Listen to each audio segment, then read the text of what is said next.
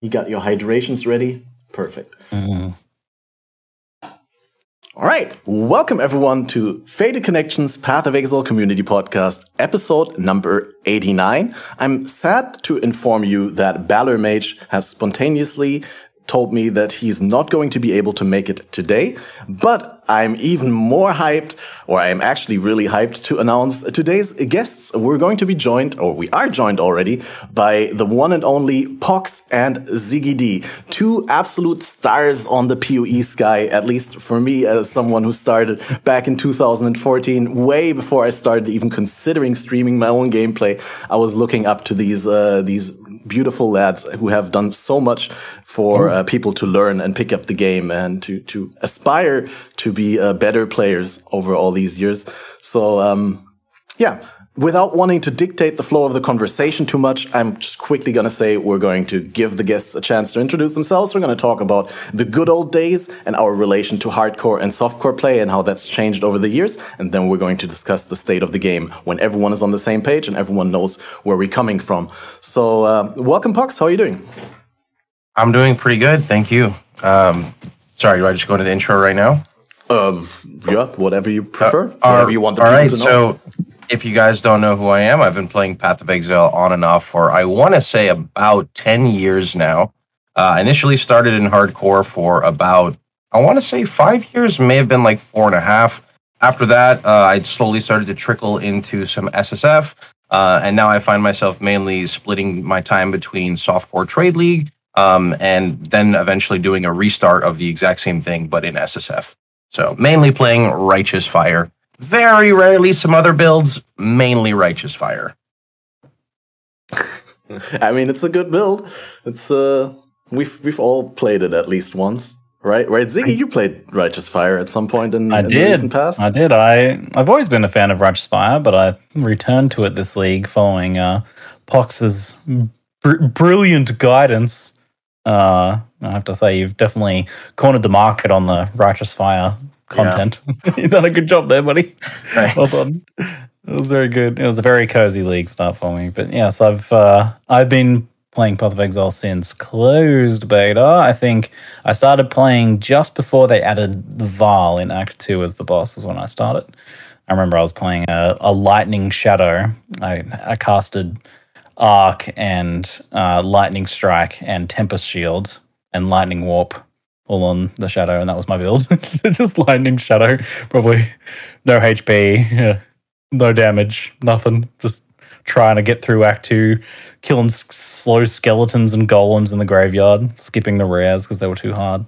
It was good times. But yeah, like a lot of people back then, I played almost exclusively hardcore because it was kind of the way to be then. Then I transitioned over to 50%, 50-50. I'd swap each league, swap back and forth to try and give good coverage of both sides of the equation, especially at the time. There was a lot of hardcore elitism, so I try and break down some walls. And then Path of Exile got to be a much better softcore game, in my opinion, over time. So I switched to almost fully softcore, apart from some events. But I did play hardcore trade this league as a change of pace, just to reinvigorate the game for myself a little bit, as a bit of a counter to maybe not enjoying some of the changes that the game has had recently. And that actually was really nice. I enjoyed it a lot. That's where we're at the moment. Really odd if we think about the nature of the changes, that the changes would, that you'd enjoy the changes more, or the game in general, by changing to hardcore. Yeah, it was because it's like the Arch Nemesis and stuff like that doesn't support hardcore any more than Path of Exile currently does, which I think it's not a very good hardcore game in my mind right now. It's conversely got to be a much better softcore game because there's more like interesting risk reward stuff you can take on. But that aside, it was just about the change of pace. You know, I had a different set of goals. I had a different set of expectations for myself, a different like pace of play.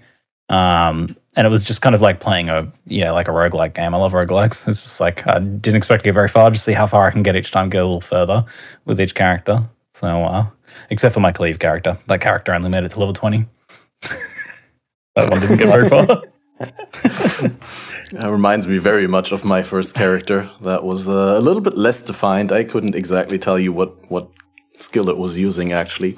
I myself started in 2014, just before Torment and Bloodlines leaks dropped. I remember like one of the first clips. I think I said that on the last podcast that we had Pox on, but that's already like ages ago. When I started making the overlay for this podcast, I found out I didn't have lame labels for you, for Pox and Ziggy.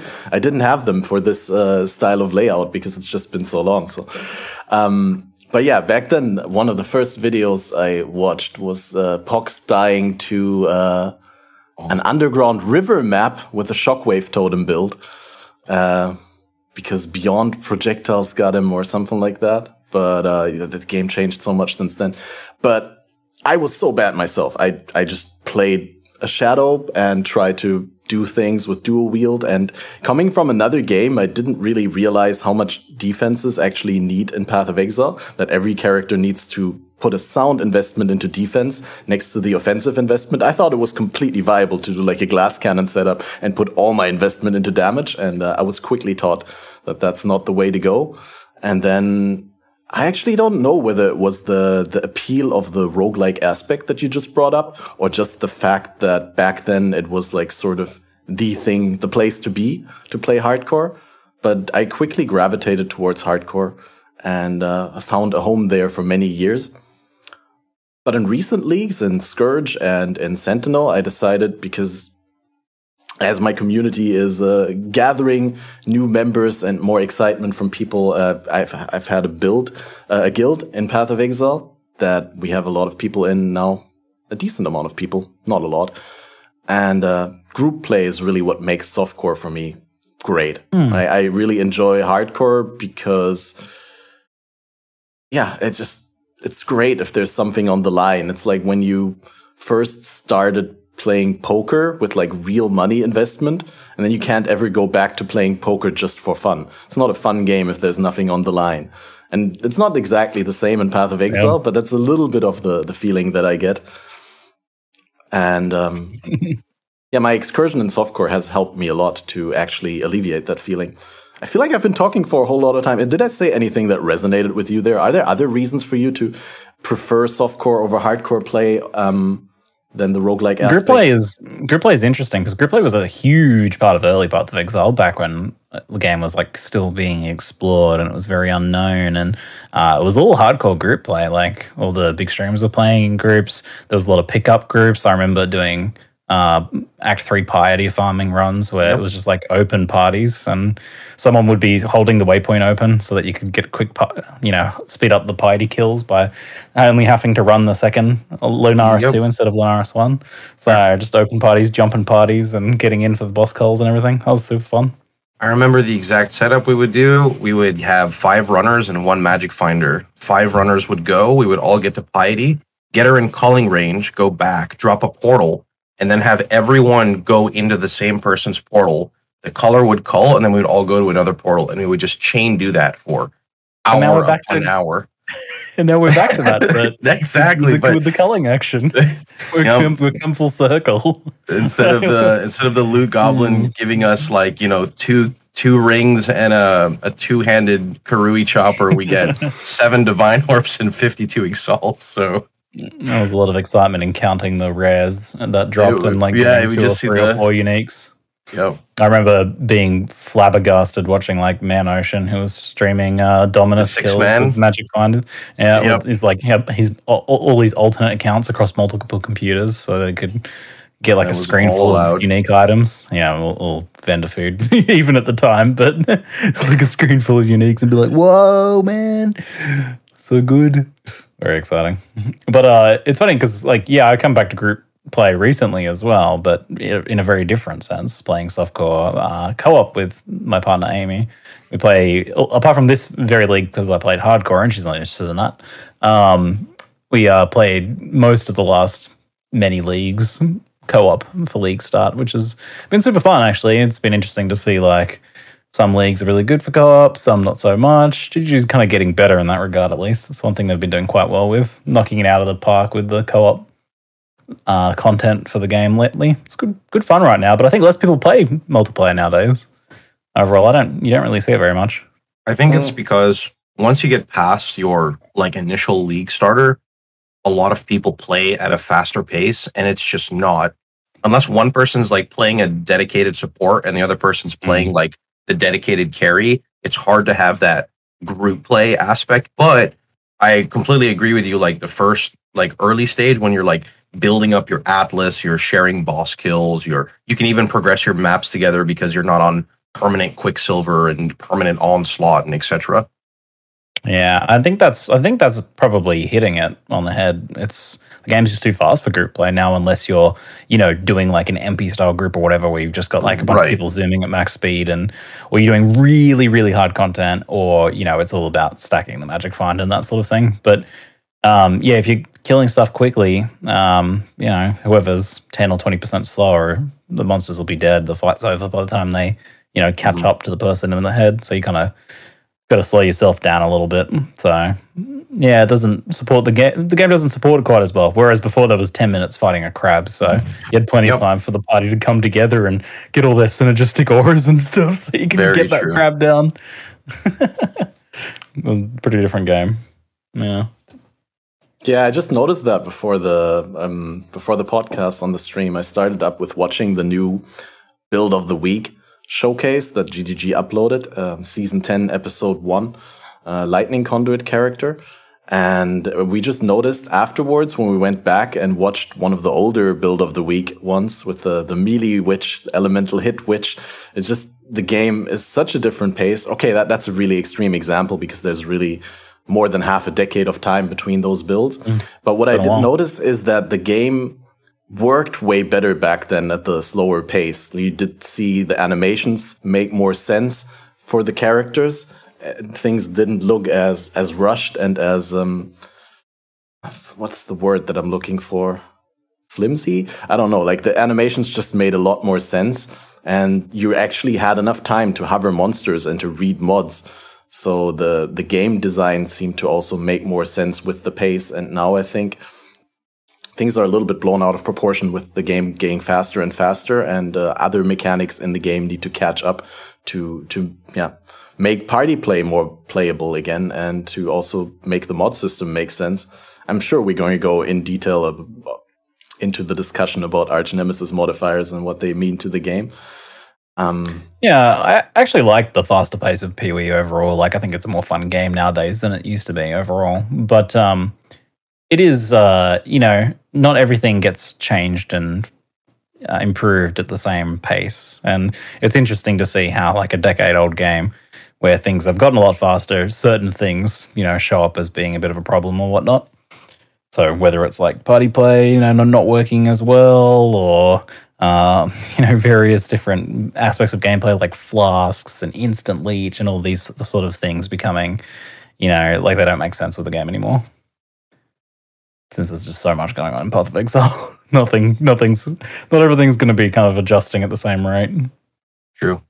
I like the faster change of pace. I just think, as we were all kind of talking about it, everything else that kind of jumps up in speed too becomes a lot more difficult. So as you're killing monsters faster, you're dealing with the on-death effects of the monsters faster, right? So that's kind of the big push and pull, I think. And that's how we run into the problem of, the only way we can kill you is if the monsters can kill you after they're dead because everything's going too fast. So, yeah. I would like to go back a little bit in terms of, rather than going back, maybe moving forwards into a future where we're fighting the monsters and not the things they leave behind after dying. I think a lot of people would be cool with the idea. They may be against it right away, but like if you would encounter a monster like right now, right, like the Tukahama Touched and Shikari and whatever, where you can immediately tell when you're hitting them, unless you have a crazy build, that they are significantly more tanky than the next monster next to them. But the problem is the loot is not always proportionate to how difficult they are. And when builds are built around flash charges and they're not getting flash charges, it becomes into this like very different like reality versus expectation, I guess, right? There's actually almost like no link between the difficulty and the reward of content these days. Like talking Arch Nemesis, for example, it's more just about like some of these have the potential for giga loot and many of them don't. They just don't. And it's like the stacked normal modifiers that make a really obscene monster on occasion, they don't really have that much more loot than normal. Yeah. It's just these specific things that just arbitrarily have more loot. It's true. But man, the Arch Nemesis thing, like, there's a lot there. There's a lot to unpack there. We're already opening up the topic, and I think we've given plenty of background knowledge for people to know where we come from. You made a whole video about Arch Nemesis. I did. Recently. I feel rather passionate about it, and I have since the first announcement for it to go core. I had my reservations then. I was like, I don't know. This was a lot in Arch Nemesis League, and we had control over it, and now having it be a randomized thing that's just everywhere and unavoidable seems very... Even Arch Nemesis League, I was like, man, a lot of these mechanics aren't very fun. It's kind of rough. I played Arch Nemesis League, but I skipped Arch Nemesis. Because I thought it wasn't going to go core, and then it did, and I was like, "Oh no, I don't know what any of these do."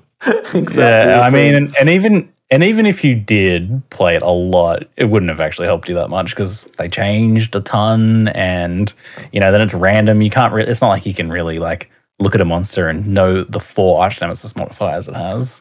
Right. You might pick one. Last league, I usually do 100 push, at least one now every league with RF. And I mean, my characters are very geared, especially in trade league, right? We're talking 90 all res, 50 to 70,000 armor, endurance charges and or percentage physical damage reduction, capped chaos res, massive abundance of sustain, block cap, spell block cap, immunity to all ailments, conversion of physical damage for excess hits. I died to a blue mob in one hit in a tier 16 map because it was steel infused. And that's when it had like 30 or 40% overwhelm still before they nerfed it. And it just immediately overwhelmed right through my physical damage reduction, rolled a crit, and just one-tapped my character. And I was like, this is crazy. Like, I can tank a maze, like an Awakener maze meteor, but a blue mob one-tapped my character in maps. It was crazy. Yeah. Talk about like rewards. It got nerfed. Not really correlating anymore. Yep. Thankfully, it got nerfed. But did it drop anything good when you finally killed it? No, because there was a pack of like 14 of them. Because what it was is those like skeleton, I don't know what they're called. They put spikes in the floor like Ulnatal, and the spikes explode. Oh yeah. But it was a blue mob scorpion-ish things. Yeah, it popped and my character just died, and I'm just like, what? They do so much damage because you can get hit by multiple projectiles at the same time, right? That and the overwhelm, because it's pure fizz, and then that fizz portion overwhelmed, like, I think it was 30% before. Just got to get more fizz taken as elemental. Yeah, that was literally the only counter. Endurance charges doesn't matter. Percent physical damage reduction, irrelevant. Granite Flask, Basalt Flask, it does not matter. Like, you have to have conversion for that one specific mechanic, or I guess evasion. Or Immortal Call with enough endurance charge generation, but then you'd be giving up Molten Shell, which is not a good idea. Yeah. I might have to take a suggestion to the design team then. You've pointed out that there is no monster counter to physical damage taken as elemental, so we might need a monster that counters that in some capacity, I think. Yes. A new Arch Nemesis modifier. It'll reverse your conversion. Man, that would be crazy. Physical. Yeah. That's something people wanted for a long time for a support gem, like a support gem that switches off any like innate skill conversion, like so you could play a pure Fizz Glacial Hammer or something. That would be really interesting. But yeah, I didn't mean to interrupt. Did you wanted to say something in regards to the mechanic overwhelming? Who? I feel like I cut you off, Ziggy, there, but if not, then that's okay. Overwhelming in particular? No, but I think like Pox is touching on a big issue with Arch Nemesis. It feels very gotcha in a lot of ways. There's a lot of these things. It's like, well, it's just hidden modifiers turning off, everything. Turning off your defenses or killing you in like cheeky ways that don't really feel satisfying. So as I played hardcore this league, I died 4 times. 3 of them I think were to Arch Nemesis encounters. I have historically rather enjoyed my deaths in hardcore. Like I said, I played hardcore for years before, and like, I enjoy a good death, and I enjoy a good rip clip, and I like slowing down people's rip clips and going frame by frame and discerning exactly what happened in the crazy situations sometimes where the stars align to create some wacky death. But I never felt very good about any of my arch nemesis deaths. I just felt kind of annoying, kind of disappointing. Yeah. So kind of a bummer. I mean, yeah, I love playing like roguelikes and stuff. The dying is fun is a part of like these people who enjoy these games, who enjoy like hardcore games or roguelikes or, I don't know, simulation games like Dwarf Fortress or RimWorld or whatever. Dying is fun, but not so much with the arch nemesis thing. I think just because so much of it feels cheap, very gotcha mechanics. Yeah. The DM's out to get you, You got a hostile game master for your tabletop game, and they're like, yes, I put a trap there that was impossible for you to detect, and it one shots your characters. Yeah, glorious. Yes, aren't you having fun? I haven't seen all of your rip clips. I've seen one though, and I have to say, like, I really like your attitude of like when you die, that the first thing you is like have a hearty laugh about it and be like, that was all right. Which one did you see? Because there might have been a laugh of pain. Yeah, it was a hide the pain Herald laugh. Yeah. I think it was one. Was it in a boss lake? fight? Oh, yeah, the lake one was my first death, which I got. Yeah, that one was pretty funny. I did find that funny, and then I was a bit disappointed afterwards because I was like, I died to Toxic, which is my least favorite. Yeah, exactly. Toxic to me is like, Toxic's not egregious. Although that was a pretty egregious example of Toxic because I killed the monsters and then the monsters were dead and then I dashed through the Toxic to proceed with the gameplay, continue with the playing of the game, and they like instantly bogged down. It's like literally perfectly timed. So that was I was like, oh man, come on, so cheap. I was like very avoidable, so entirely on me, but Toxic's not like by far, and some people even like Toxic as far as like, modifiers, like it's visual, it checks some of the good boxes. So it's nowhere near one of the most egregious modifiers for Arch Nemesis. But for me, it's very representative of my feelings towards Arch Nemesis. Because you just feel like you're always dodging toxic balls, right? Does anyone else get that feeling? Like, oh, yes. Your Path of Exile gameplay experience? Yeah, but it's just basically... It's Volatile Balls 2.0, right? Like, so in the beginning, I like so much more frequent than Volatile. There's so many more. There's more of them, yeah. So many of them. And even with the reduction to like champ packs, you still kill a champ pack, and there's like so many of them. Toxic and Magma Barrier. I showed examples after. So what was it? Going into this patch, they said that blue mobs will not spam their skills as much.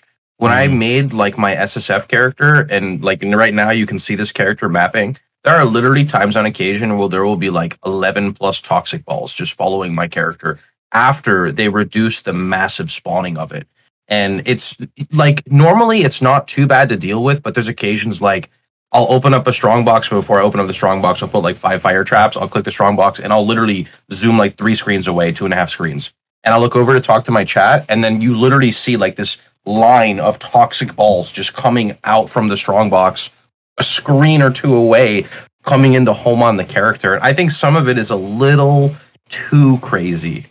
Yeah, in my Arch Nemesis video, I was recording footage, so I had like 3 maps to get background footage from Arch Nemesis. Kind of, here's what I think about Arch Nemesis video.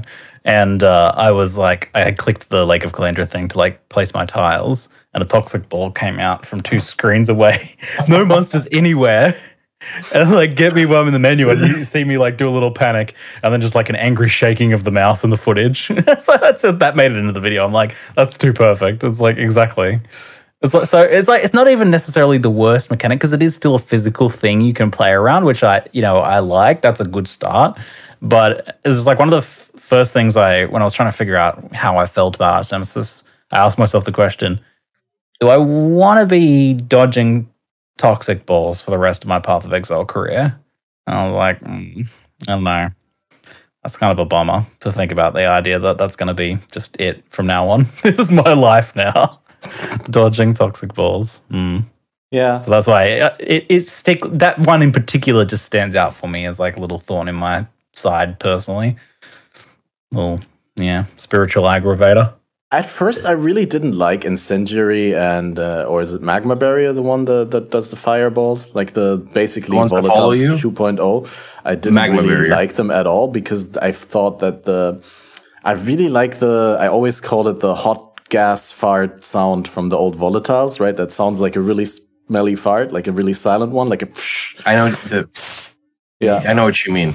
Yeah, and that sound I missed, right? Like, and it took me a long time to get used to the new cues, the sounds from Toxic and Incendiary, or is it Incendiary or Magma Barrier? I think it's Magma Barrier. It sounds like something erupting, right? It's like yeah. Maybe I'm wrong. But yeah, after getting used to them, I think they're fair, and they even like a significant improvement over the old Volatiles because they kind of hover at a higher height, so they on top of most monsters rather than in the middle of the monsters and clipping through the bodies, but you actually have them at a like decent height, like pretty much aligned with the head of your exile or a little bit higher with like the curse icon on top of your exile. So I think they're fair now after getting used to them, but I'll have to agree with Ziggy with is this really what I want to do? Does this make the game a better game if I dodge more of these more frequently? And there's 2 colors of them?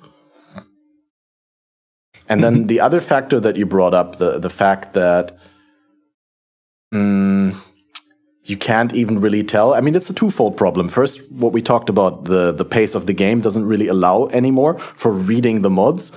And some mods do really well with that because just like Toxic or Magma Barrier, they have clear visual indicators. So when you find the monster and it has that mod, you can directly tell it has that mod. But then there's other modifiers that are pretty much just a list of stats that don't have any visual effects and that don't have anything that changes the behavior or the visuals of the combat. And those ones are very hard to recognize without hovering the monster.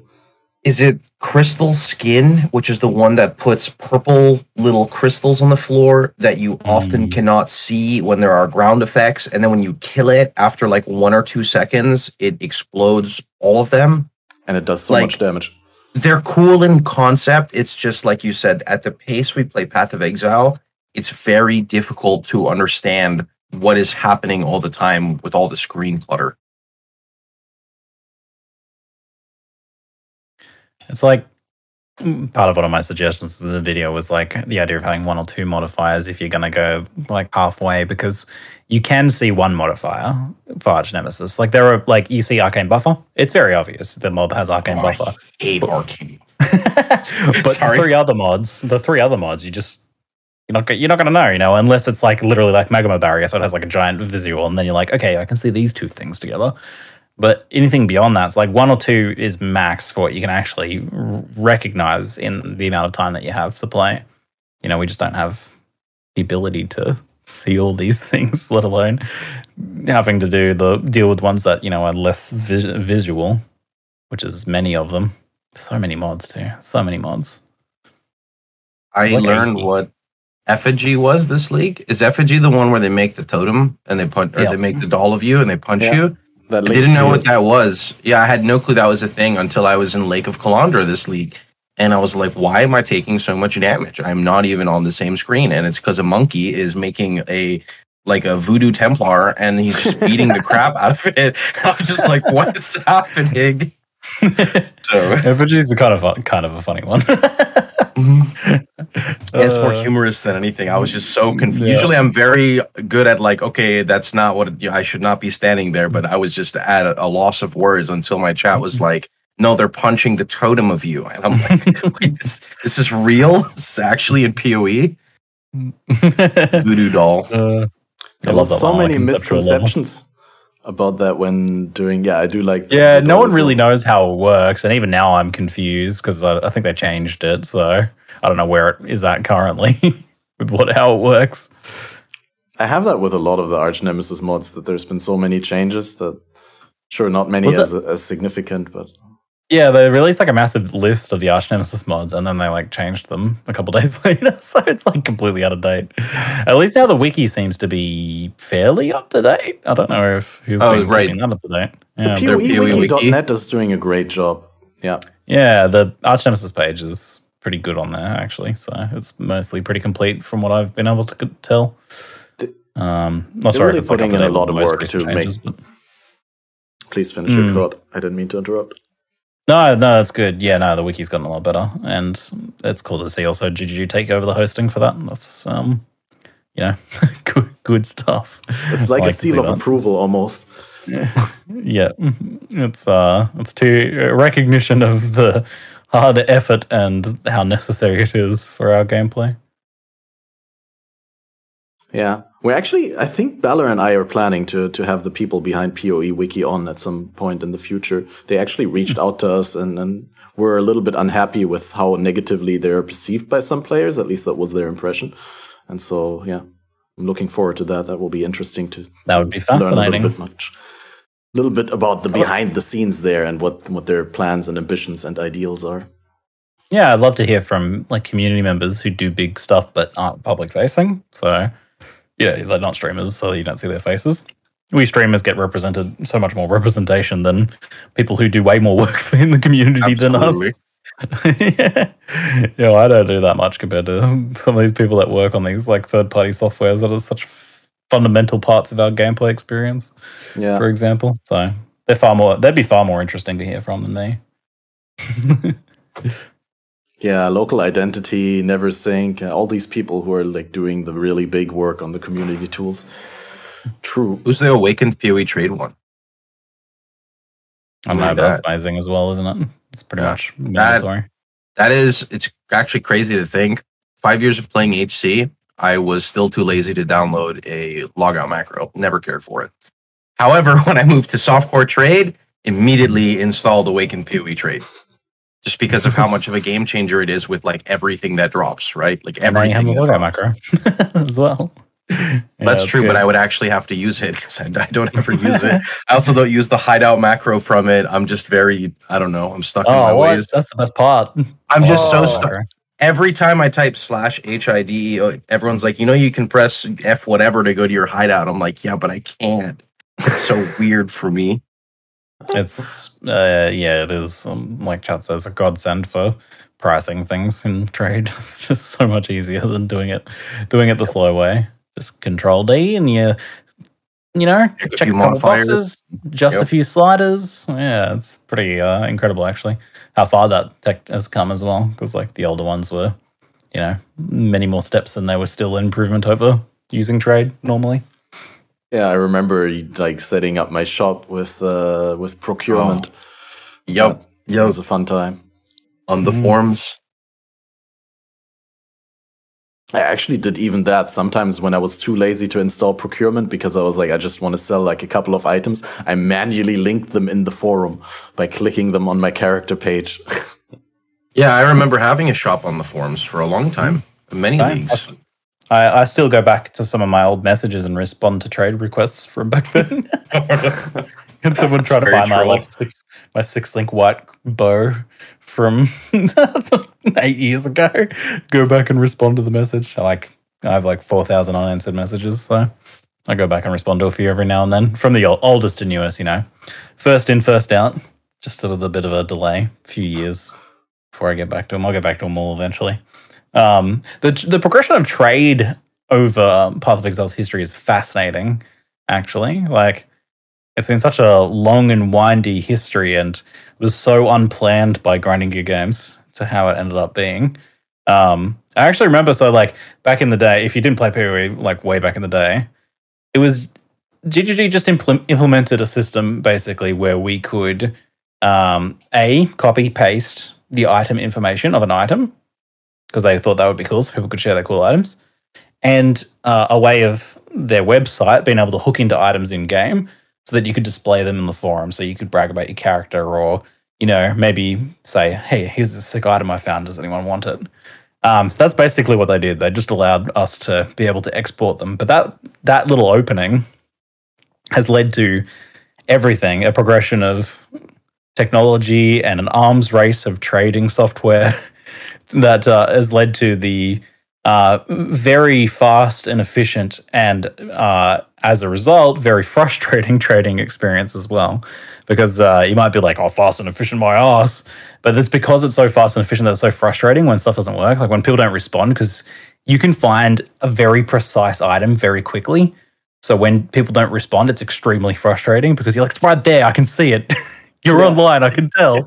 So it's very frustrating. So because it's so powerful, it's very frustrating. But it's been such a fascinating, like, windy history as well. Because I remember back in those days when what we would do is we would link a ton of items manually into a browser, into the forum, into a forum thread, and be like, here's my items for sale. Please send me a DM on the forums and I'll get back to you and we'll try and arrange for a time we're both online and we'll trade. That's where it started out. And I actually remember around that time, someone made an incredibly powerful browser plugin that is closer to what we have now, actually, in terms of like how shop managing and stuff like that was done. And then I can't remember exactly what changed, but that technology was lost. So we actually went back kind of to the dark ages for a while, which that was pretty wild. I would love if anyone could dig up screenshots of like early trade stuff, like, because it was a browser plugin then. If anyone has any screenshots of that stuff back then, a bit of a long shot, it'd be super fascinating to see it from like a internet historical archives point of view. But then we went backwards for a long time, and then we went on to like acquisition and procurement and things like that before getting the the trade sites, PoE Trade, and now Official Trade, and Awaken PoE Trade now, which is very good. It's been pretty interesting.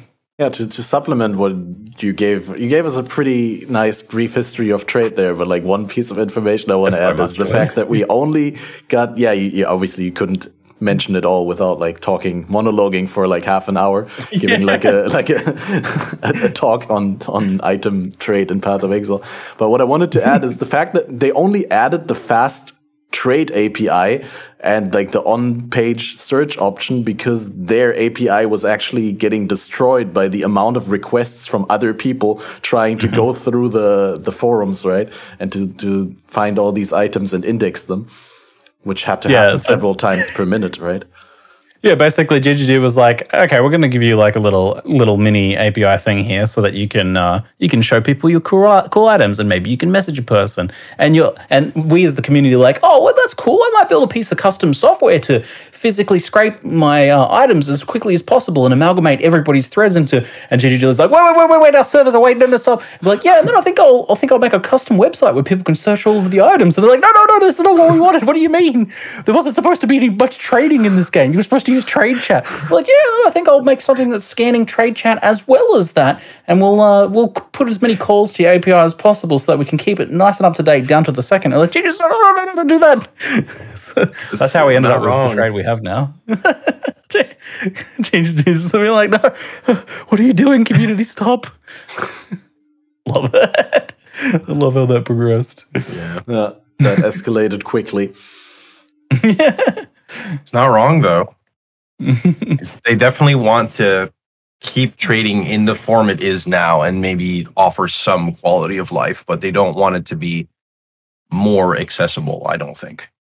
We got our first good quality of life in a while this league, though, didn't we? With that, the instant trade, like having to skip the copy-paste part, Yeah, the one-click button and the highlighting of the items when you're selling as well. Is really good. That's right. The highlighting's great. Yeah, it's not a real one. That is, love that. I have yet to experience it. I'll probably experience it when I play some Badger Private League, maybe in a couple days, or maybe I'll do some other. Seeing that there will be no Gauntlet this league, I'll probably do some other Private League shenanigans, and then I'll get to experience it. The small community trading experience is very fun, I find. I've had it before because we specifically ran a private league at one point for Pleasing Social Trade Interaction League, which was just all about, we actually had like an honor rule of not using the trade site. So everyone was kind of like finding other ways to trade. So it just isn't a social experiment kind of thing. And then this league playing Hardcore Trade, which is known for being very limited in number of players. There's like a couple thousand players max. And then with the player drop off this league on top of that, it was close to a couple hundred, a few hundred players in hardcore trade.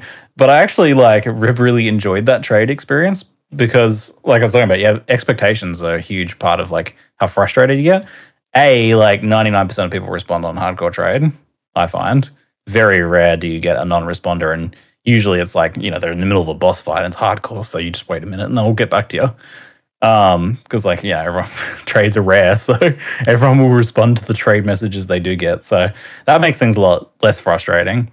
And then your expectations are different. You don't go looking for an item with the 6 perfect stats and then get really annoyed because that one person that has that item doesn't respond to you, because that's silly. You would never search for that in hardcore trade or in a private league. You search for an item with one stat that you want, and then you try and you're like, okay, cool, this is an alright starting point. I search for a pair of gloves with like just one specific affix, and then there's 5 gloves online that fit that instead of 800, and you have to narrow it down a bunch, which is I find very enjoyable. There's a lot more like browsing through. I'll just type in one stat I want. I want +1 amulet. So I put in that, and then I just scroll through the 7 amulets that come up, and I'm like, that's my favorite of those amulets. I think I'll get that one. The trade filters are built in for you. Yes. It's self-filtering. Yeah. I had a pair of gloves, so I always get really lazy in Trade League. This always happens. I play the first few weeks of the Trade League, and then I restart an SSF, and my SSF character ends up with better gear than my level 100 trade character because of, I guess, reality versus expectation, right? When I'm in a trade league, I just want to map and kill mobs all the time. In SSF, I want to progress. So I had a pair of gloves on Whoop for 3.5 days on trade league. By the time I got them, I was level 100. I'm just like, wait, I don't need this anymore. Too strict of a filter to put on. Yeah, I think you can settle in for the long-term projects in softcore. It's all self-found, so you stick with it. But yeah, you want that immediate gratification. In the trade league. Yeah. I don't really have any super major gripes with trading. I just wish that there was one day we could actually trade without being in the same instance, even if it's just a limited amount of trades per day, right? Just give us 1 or 2 trades a day where we can. It's definitely not going to happen, right? Because they said they were going to do it, and then they said, actually, we're not going to do that, which is pretty clear that they actually were planning on doing it, and then strongly thought, oh, wait, this is actually a terrible idea. We don't want to do this. So they never really said exactly why. It's probably mostly about the people seeing each other MTXs thing, because that's, it's their business model, sell cosmetics for the most part. So you need your players to see each other so they can see the shiny person that looks cool and be like, I wish I looked cooler. That's a driving force for that. But it also might be an intentional, trying to make things less efficient by increasing friction so that it's not too powerful, given that it's already such a powerful trade system. So, which I'm not really a big fan of making things less effective through friction in that way, through frustration, but it is effective. Yeah, that's why I'm saying if there was a hard restriction on it, then there would be less frustration about it, because then you're not running into the restriction that the guy doesn't answer or is AFK, same as not answering. I mean, yeah, I think I'm in favor. I say I think because I'm open to the idea of someone presenting some very good ideas of why it's a bad idea, but I think I'm in favor of the idea of a straight up auction house, not with auctions, but a straight up automated trade system for currency, at least. It'd have to have some sort of limitation, because in a free-to-play game, you could always have people make bot accounts and farm them to the minimum level that they have, and then use the instant buyouts to control the market on one section pretty much. People do that anyway. It's actually easier for bots to deal with the frustration than it is for humans to deal with it. So, fair point, yeah. At least it's, less frustrating for the actual humans. What do we care if bots get frustrated? The bots don't get frustrated. Who cares about them? I think till this day, still sadly, buying from bots in bulk is the best thing you could possibly do, because they are instant, they respond, you buy it, and next one, you're done. Oh, I'm big on the bot. They have very good customer service, the bots. occasionally they bug out. I go to the thing and they like won't do the trades properly because the bot's broken. But most of the time, 9 out of 10 times, smooth trade, instant response, instant invite to their hideout. A lot of them even have an auto macro message saying thank you for trade. I'm like, oh, so polite. Thank you, bot. Thanks for the pleasant trade. But yeah, like instant being able to click a button and transfer things while the person's mapping without interrupting the flow of their gameplay. To me, that just like makes a lot of sense. But I think it all just really comes down to like the trade system is already way more powerful than GGG ever wanted. So it's pretty hard for them to give any more additional ground in terms of making it, faster and more efficient. Yeah. I wonder whether we'll ever hear the elaboration of the thoughts that led to their decision against such an implementation. But while I enjoyed this super cool excursion into trade, we actually branched off from the Arch Nemesis conversation at a very interesting point, like just before a core issue came up. Before I bring that up, or Ziggy brings that up because it's actually from Ziggy's video. Pox, do you have any like hot gripes with Arch Nemesis that you'd like to bring up? Executioner needs to go. That's as an RF player, I can totally see that. Well, it's just like you ran a ritual, an expedition, or you have like an executioner in there, minus 50% total life. Have fun. It's just very irritating. Like I've personally never died to it, but I can understand the frustration with like a player playing this build for the first time and encountering a monster that literally just makes your life and energy shield go to 50% and then gets bonus damage for hitting you because you're at 50%. Like that's just so unfair. But I completely way down. Every build needs to get countered in some way in GGG's eyes, so I guess this is currently it. Yeah. It counters like nearly every build though. That thing. Yeah. It's like every build relies on recovery of some type, right? That's true. That's a very good way to look at it. I just thought about life is regen. Like the best thing to have on your build.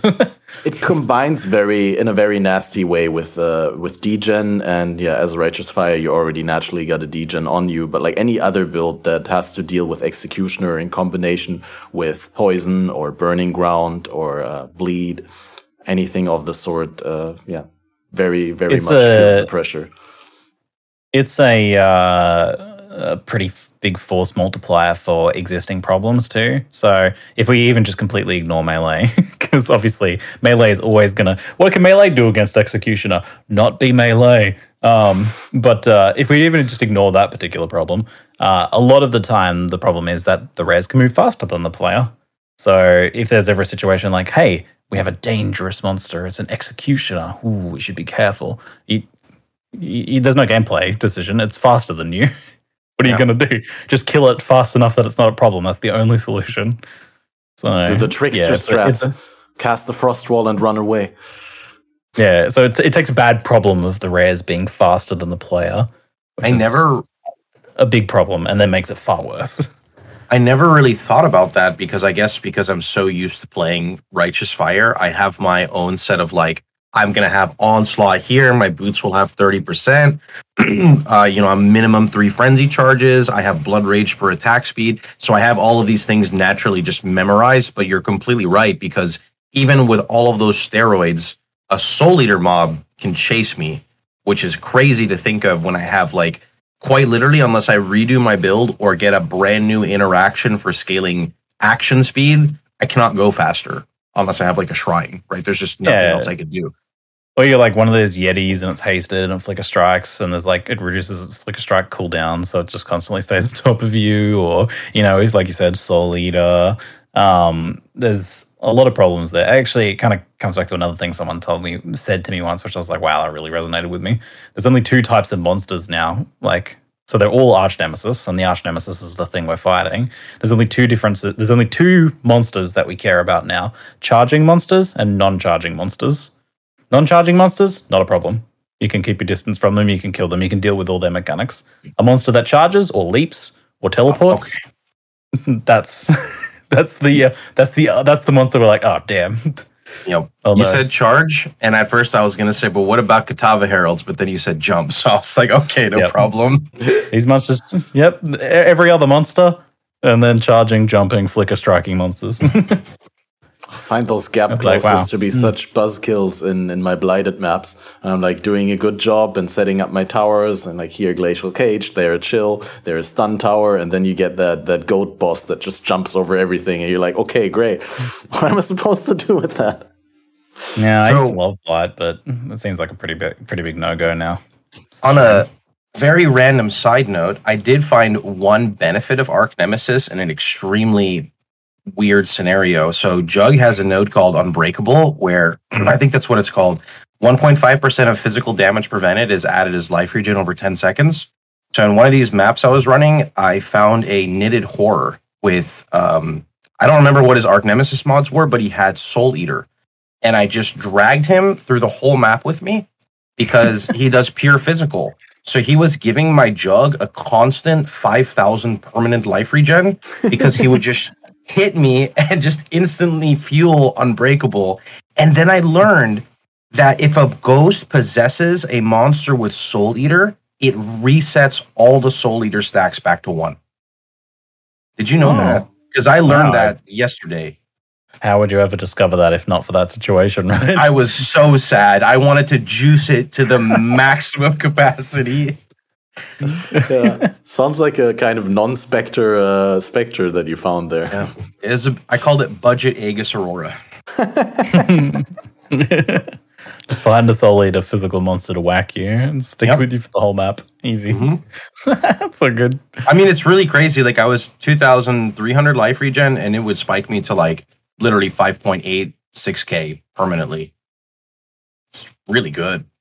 I do love good recovery on builds these days. My most prized aspect of a build now is, does it heal like a lot? And fast. So I love my Inquisitors. I love my, Tricksters feel pretty good now as well with all the ES recovery. You like Jug now. Jug's in a much better spot. Yeah, that mod's pretty interesting. Fair bit of physical damage flying around. I really like Petrified Blood with like super powerful flasks as well. It's super fun. You can do some fun stuff with that. So yeah, good recovery is everything. Oof, love it. Man, I got Ghost Dance now on my Occultist, and I got the full suppression cap and the one node where you get 50 energy shield when you suppress spell damage. And I think there's some other like gain on suppress or gain on kill. I just never have less than like 80% life during maps. And in the same way that that's what I wanted to bring up with the Executioner discussion. Even though I know that there are situations where I have significant problems with it, I haven't run into one yet, right? Whenever I find an Executioner, it doesn't bring me down to half health. So I don't even notice that I can't recover to above half health. I just, never drop below half and just kill him before it becomes an issue. But, eventually it will combine with Degens and stuff. That's the solution. That's the number one solution, right? Just kill him. My Jug takes damage from two things right now. Random delirium stuff that happens at the end of the map where, like the boss gets in power and it does that weird delirium slam. That in like tier 16 and Executioner. So whenever I notice my Jug's health go down, I immediately like pay attention to what is happening. 99% of the time, it's always Executioner. Nothing else just brings his health down. Yeah, it's a safe indication. It's an RF Jug. Righteous Fire Jug, is it? Yep. I think you would like it a lot more than the Inquisitor. He likes the Fire Circle. Yep. Well, it's just the progression is much better for hardcore. It's a lot less gear dependent. So like Inquisitor, well, actually, I don't know. Do I discuss this now? We'll wait till another time. No, we're already backtracking freely. Okay. Roaming freely. Feel free to. Right. So speaking from a hardcore point of view, Inquisitor, when you're entering around red maps, that's kind of when you need a source of spell suppression. Since you don't get spell suppression on the left side, that forces you to kind of go block based, but then you have to craft a Shaper Shield. Thankfully, it's like 1 in 9 to hit percentage life gain on block if you're using pristine fossils. Jug brute forces Ellie mitigation via armor. So that's really cool. And the best part about it is it's not only affecting spells, it affects Ellie hits. So when you're running map mods with like 82% extra lightning, that is also getting negated by your Jug node. So Jug, literally, like if you've seen any of the footage that Catmaster has shown, my Jug has no block. In fact, I'm only 79 res, and I don't take damage in maps, like at all. The only thing that really hits you or hurts you are like big Ellie hits and penetration. So like Shaper and Uber Elder, it's kind of crazy. A Shaper Ball can one-shot my Jug. My Jug can face tank and Awakener Meteor because of how penetration is, right? So, I mean, obviously one is with Molten Shell on and one is with Molten Shell off, but still, like, it's just crazy how... Because when your res gets penetrated, the hit is higher, which means your armor has less value. So it, like, super anti-double. Really like that armor mitigating elemental thing. It's really cool that GGG was willing to take inspiration from Last Epoch for that one. Actually, yep, I got to talk with Crip, because Crip is actually playing RF Jug in SSF. And he has a 400k armor Jug. Nice. And he told me he does not take damage from anything. His lowest, so he has like 600k max Ellie hit against Guardians, but his physical is 120k. Because he has 7 endurance charges, 400k armor, and like 7% physical damage reduction on his chest. His lowest, like his weakest damage type to take damage from is physical. Because of armor scaling. Very, very interesting. But yeah. Yep. It's crazy. I was actually wondering how impactful that Jug node is, where insane. It's only 8% of your armor that applies to Ellie resist, Ellie but damage. It's after mitigation. Or yes. Which I think like any extra defensive layer your Ascendancy gives you, I think is fantastic, right? Because normally you would have to go out of your way to acquire a new defensive layer, right? Yep. And it's not like a capped thing, you know. Yeah, there's no cap. You can keep stacking armor. You can keep going. Mm-hmm. Oh, I thought this was the moment where, because Pox warned us earlier that he's going to cut off. I thought for a moment that this was the moment where he disconnected. Oh, it's just lagging. It didn't cut off yet. Okay. Yeah, sorry about that. No worries. I was just, I don't see the monitor at all times. That's why I was like, okay, did he drop out? Yeah, we were heading to a very, very important point for the Arch Nemesis discussion, if I may backtrack this entire thing a little bit. What's that? Now, what you were bringing up, where we're basically only fighting two different types of monsters with gap closes and monsters with not gap closes. So basically, your larger point that you also communicated in the video a little bit more elaborately, was that the impact that the monster type has on how the combat works out is very, very small compared to the impact that the Arch Nemesis mods have. To the point where individual monsters almost have no identity anymore, and their entire identity is determined by the Arch Nemesis mods. Yeah. Yeah, it's a toxic monster, or it's a magma barrier monster, or it's a on-death effect monster, or it's a monster that turns off your recovery. It's not anything else, you know, apart from the difference that I said, which was the gap closes. They have gap closes. It's the only time you notice what the monster is really now. There's like still occasionally like a monster that would have been really nasty that's also on a nasty base. You know, it's a bit scarier. So there's still like a bit of difference there. Like you're gonna, you know, a spinny cage monster is always going to be more tanky than a regular skeleton. But for the most part, yeah, monster identity is lost, which is a real shame because that was a strength of Path of Exile in the past. We had monsters we were scared of. That was the thing you talked about with reverence. The Devourers circles. They would just pop up just all around you. All death 4 goodbye.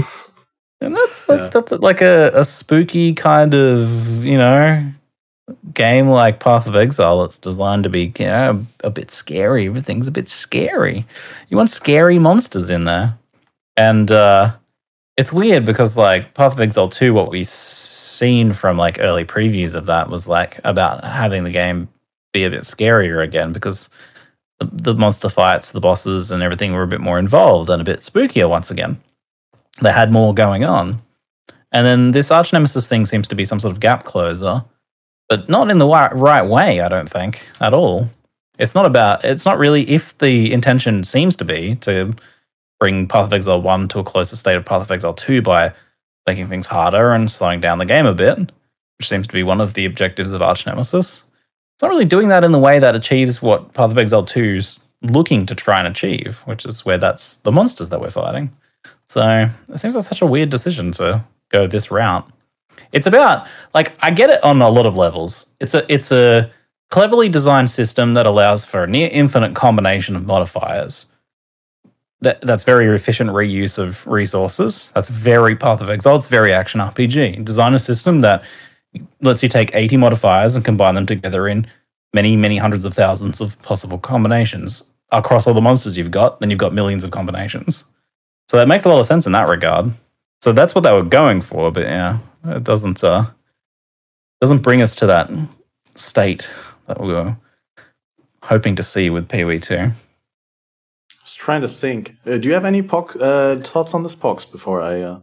I mean, I like the idea of Arch Nemesis. I just don't like the execution, and I'm not really sure what they do to go about it, to be honest. It's because I understand what they want to do. They want to bring the game back a little bit with the game is now a little bit slower, monsters are more difficult, you're rewarded proportionately, but it's really hard to do that when so many aspects of the game are built around going fast, right? Like that's kind of the big one. Like I'll never forget the number one, like the last death I had when I played hardcore. This was actually before Arch Nemesis. Just a random side topic. Stygian Revenants have that explosion, right? Toxic Rain slowed target's action speed, so I slowed the Stygian Revenant's action speed. Waited because I was playing defensively, so I waited an extra like half a second before running into the room that I shot my caustic arrow into, and I died because I was playing slow because of the action speed delay on Toxic Rain. If I was playing at a normal pace, I would have already been through the room, but I was taking it slow, shooting my caustic arrow and waiting. And there's just a lot of lingering mechanics and stuff that just can sometimes really punish you if you are going slow. Yeah, it punishes the people that it shouldn't really be punishing, eh? Like, if the objective is to punishing the people going fast, it hits those disproportionately compared to people who are stopping to pick up the rare items. Mm-hmm. Those are the people that suffer the most.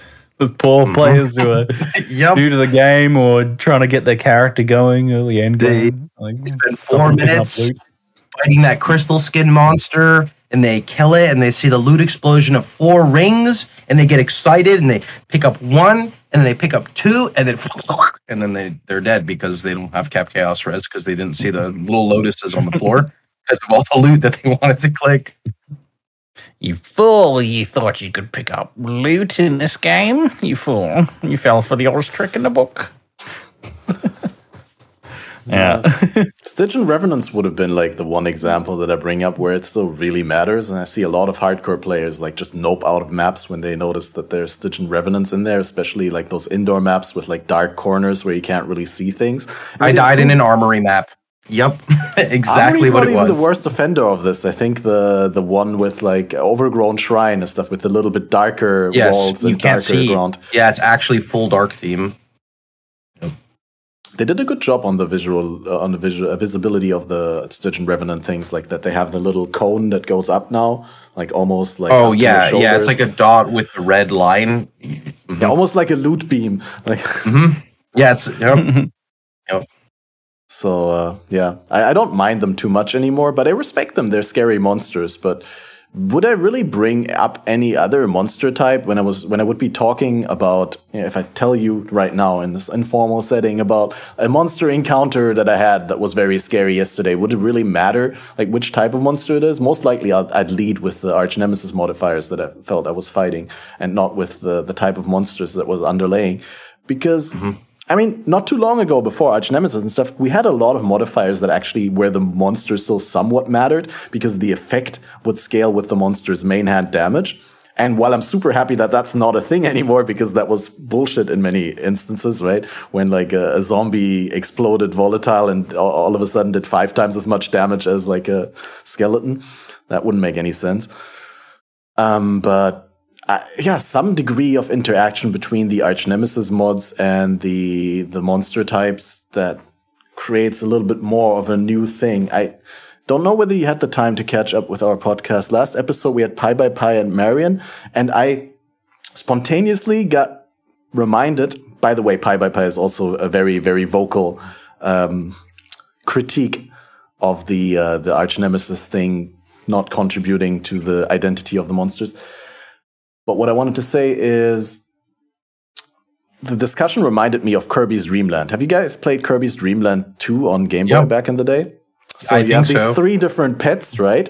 And they combine differently with the different abilities that Kirby can absorb by eating enemies, right? You get the shocking enemies, and you get the freezing enemies, and the fire enemies. And based on which one you eat, Kirby gets a different ability. But then if you combine Kirby with one of his 3 pets, the hamster, the owl, and the fish, they would have an ability that is completely different based on that combination.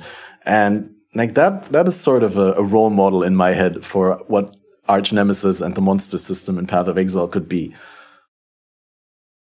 I can't say I get that reference.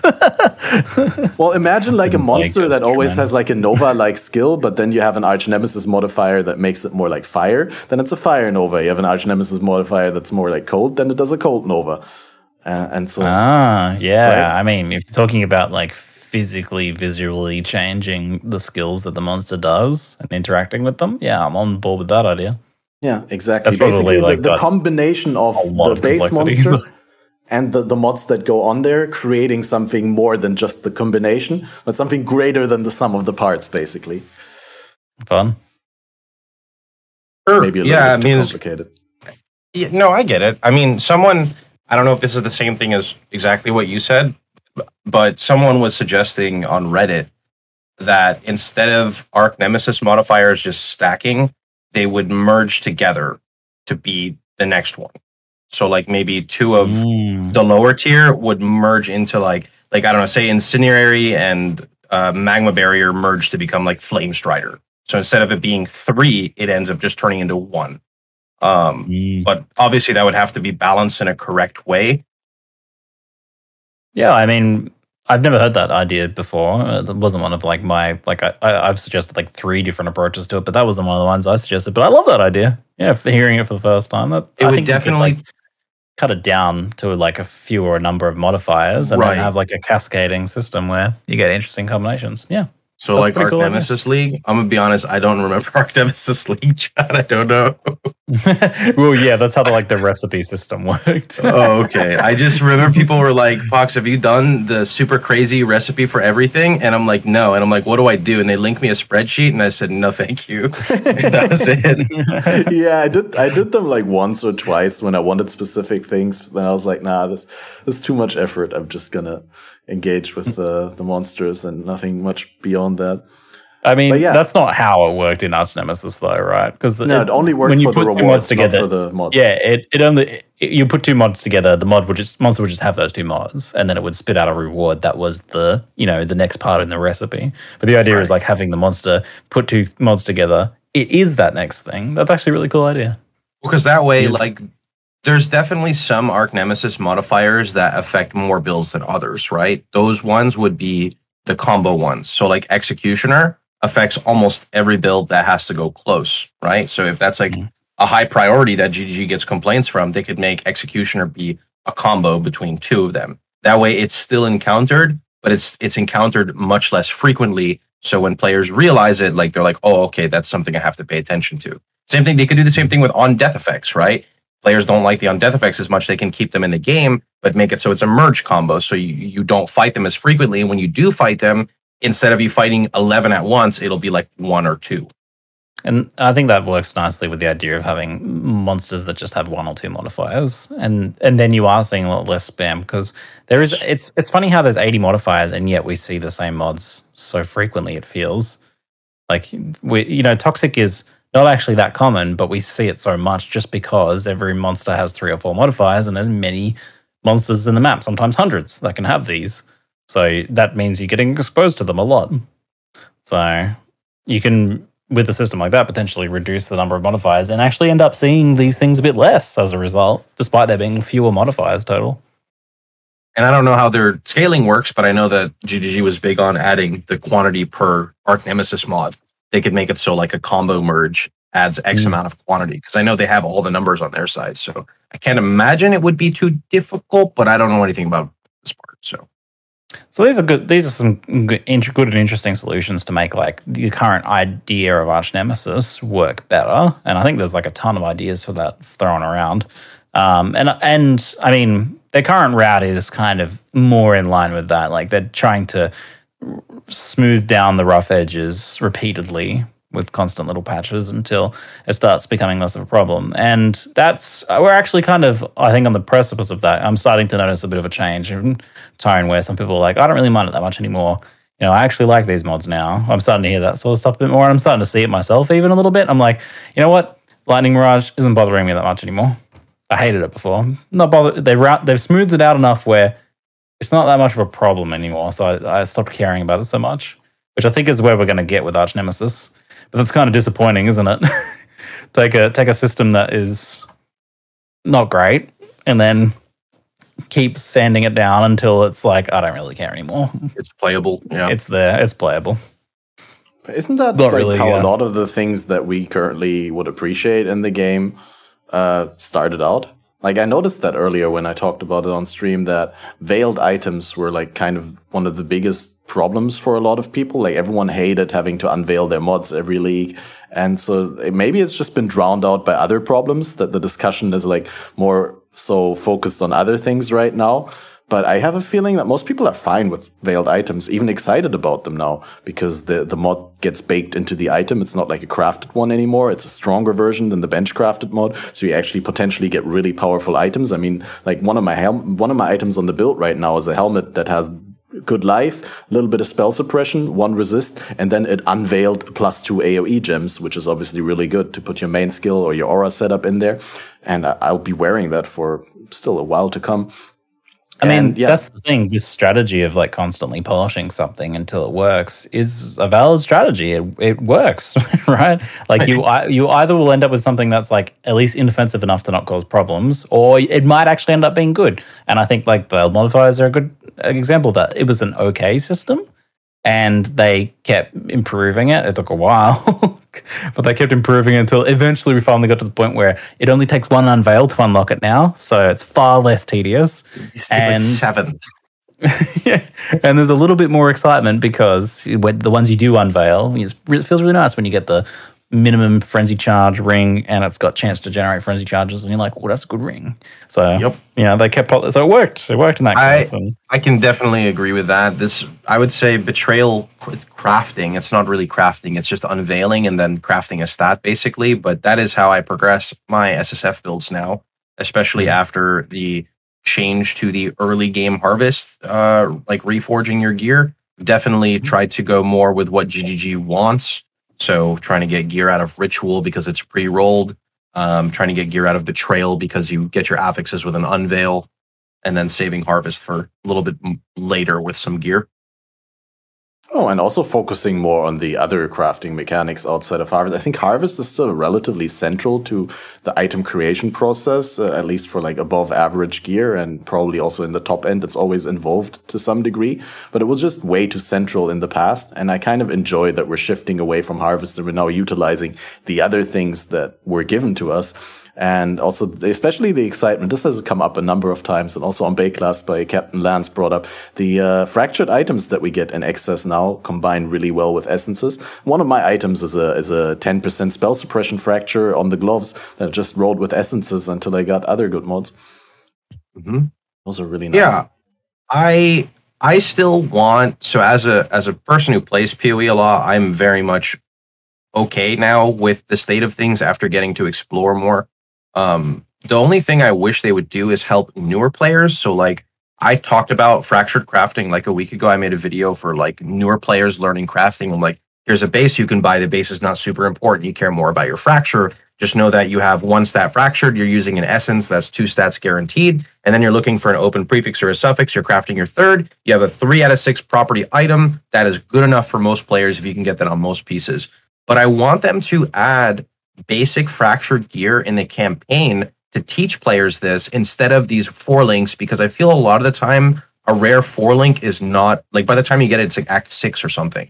And you probably have a 4 link by then. And I think teaching newer players to use resources in the game would help a lot. And these are very simple things. So the quest reward would be like a blue item or a rare item fractured already, right? And you could see there'd be like 10 choices, not a lot, right? There'd be like the 3 bases or the hybrid bases, and it would be standard. It would just be like life or res. Super simple, right? And then the game would explain like, oh, so here are essences. Like you could pick your essence that you want and you could use it on your fractured piece, and then you're done, right? And then it would just be something super simple. And I think it would help a lot of players understand what they are encountering that gives X reward. I'm all for that. Some more action like that. Yep. Think about it like anything that's a rare item. Tutorial at all. There's not, right? And I think that like that's why a lot of new players get so frustrated is they are just obsessed with making currency to buy gear because gear is so expensive when they don't realize that crafting is very easy at the low tier, but there's always the feeling of, at least this happens to me, the feeling of waste in Path of Exile. Do I fossil craft? Do I alt spam? Do I chaos spam? Am I using harvest? Like it's so overwhelming, I guess you could say, right? And especially when you proceed and do the method 5-10 times and you don't get a good result, you start to doubt yourself. Yeah, and also, I guess, sort of like fear of missing out in the sense that a lot of crafting materials or methods are not limited in terms of item level. So if you're like just getting into maps and you're crafting on your, what do I know, item level 72 piece of gear, you're always wondering, like, should I save those materials to craft on a higher base that could maybe also roll tier 1 resistance instead of tier 2? While we're at it, pet peeve, I hate rolling tier 10 7 HP on a item level 100 chest. I feel like that could go. Like have like a tapering off of the lowest tier of modifiers would be a nice thing to see for itemization in Path of Exile, where your item level 84 bases can't roll below tier 5 now. I think it would be. I don't know if that could be abusable in any type of way. I don't think it would be, and I do think I like that method, especially now with exalts being a lot more dominant to slam items with.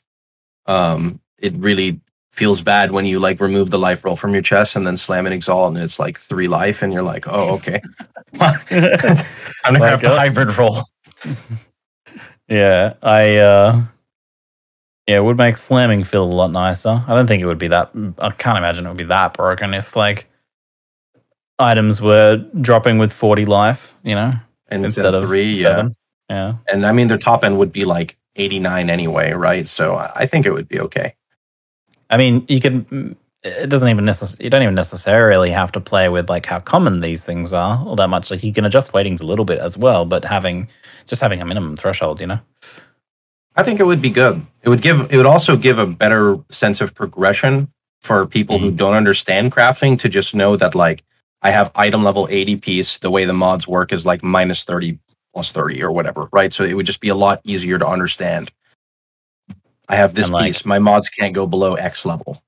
Yeah, you're progressing and you like get into a higher level map and you get a higher level chest armor and you're like, this item literally can't be worse than my current item because whenever I roll life on it, it's going to be at least 40 and my current one's 37. So it's always going to end up being better. Gives you not a bad way. Nice little progression jump there. It's an idea that has been brought up a number of times. In general, I'm a friend of the idea. I just think that having fail mods, having bad mods on an item is obviously very important for the crafting process. And if you think about how many different mods there are and you take from every single mod that matters, you take off the lowest 2-3 tiers, you'd be eliminating a lot of like semi-dead mods. And I have an interesting disagreement with that idea. Like, as a premise, yes, but I think the execution of it, like having it be thorns or light radius or 3 HP, having be that that mod that you didn't want that you end up landing, I don't think that's a good solution. I think a better solution is that you land an interesting mod that's not useful for you. So I think it would be far better for itemization if instead of thorns, which is useful for nobody, you have a niche interesting modifier. I can't think of an example off the top of my head, but something that is actually good for another build, but not good for you. You exalt slam your item, and you get something that's good for a cold dot build, but it's useless for you. Instead then you would almost always create something of value when you craft. Or Yeah, I am mean, you misunderstanding create something that's cool for another. It informs a future character that you want to play instead. Your feels bad moment has a silver lining because you're like, hey, you know what? This is damn, I didn't get something for my build. That's no, I really wanted to get the perfect item for this build. But okay, maybe I want to play a Cold Dot build next, and this item might work for that. Or my friend's playing Cold Dot. Let me try another craft. You know, it's moving you forwards. I get it's the encouraging thought you to process play behind more. it, and I like the idea in theory for SSF. Maybe I don't understand enough about how trade economy works. I'm just thinking that probably the economy would adjust in some way, but like you'd have to have an outcome when you craft where you generate an item that's not valuable to anyone, because the way that you're proposing it, you'd always end up with an item that is useful to someone. I guess you'd still have mismatched lines of stats where you'd say half of the item is good for this person, other half is good for that person, and so no one ends up really wanting it. Yeah, I mean, that still happens, right? You fire amulet rolls Cold Dot, and it's not useful for you, but that's still a far more interesting mod than the thorns or whatever. So you could look at it this way, though, Catmaster, and this is obviously the weightings that we don't have we do have the info, but we don't know in full execution how this would work. It doesn't mean it's best in slot. It just means it's like usable. So, for example, I have like an amulet last league that it was like +1 fire, tier 1 life, dot multi, and I farmed a hunter orb to slam to try to get I think I had regular multi and I slammed it to try to get fire multi, and I ended up hitting chaos multi. But it was so exciting that I actually got multi, it just was not the right one. And that would be completely unusable for me. But say, for example, you played like some weird black flame occultist ignite proliferation, whatever, that would be usable for that. But I would not say it's like best in slot by any means, right? So I wouldn't necessarily say, because if you think about it from a trade environment, items that are not really very spectacular don't have a very big market for making a lot of currency. And if it's like a weird item, it could be sitting there for like 20 days before someone buys it, right? So I think usually with trade, you're kind of okay as long as you're not like printing out insanely crazy expensive items. Yeah. Which usually was from Harvest, so. But of course, you know, I don't know how everything is going to work in the grand spectrum. How do you enjoy Harvest right now? Now that you brought it up. Okay, so when they first changed it, I was absolutely devastated.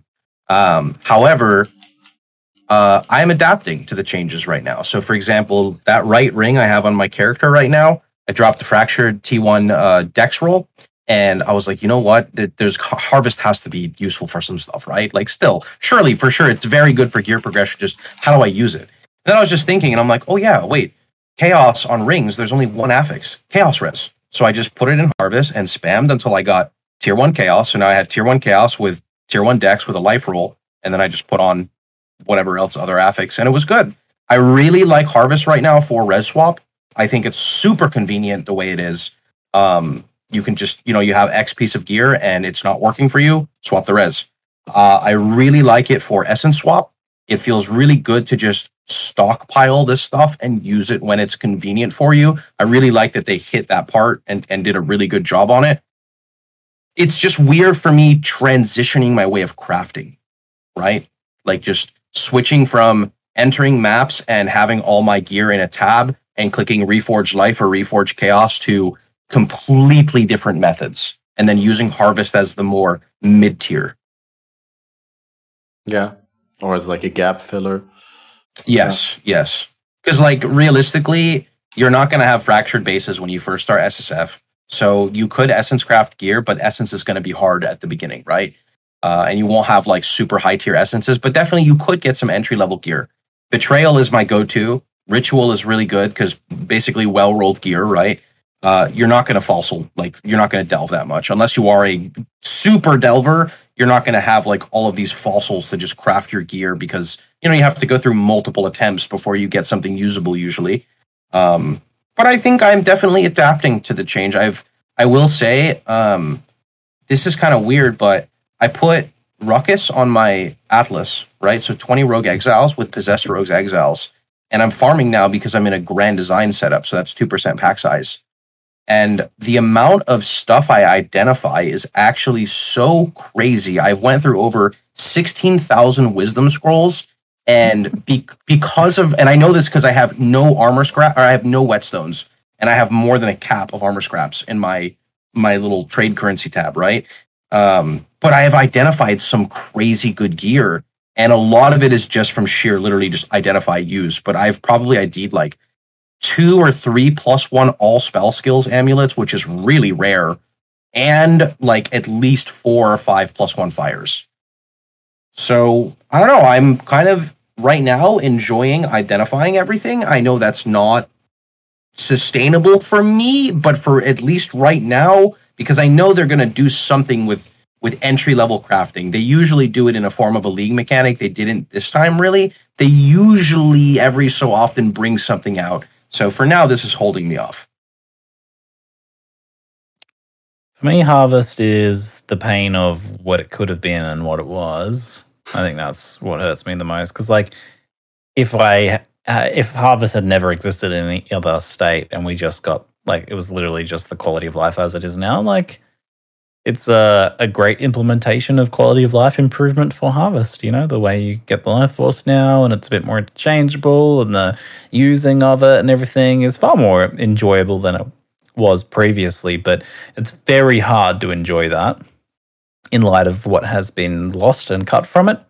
Some really nice things, and I'm just generally a big fan of powerful deterministic crafting. I think it gives players a lot more ownership, a lot more sense of progression, much more like a stronger link, emotional connection to their gear.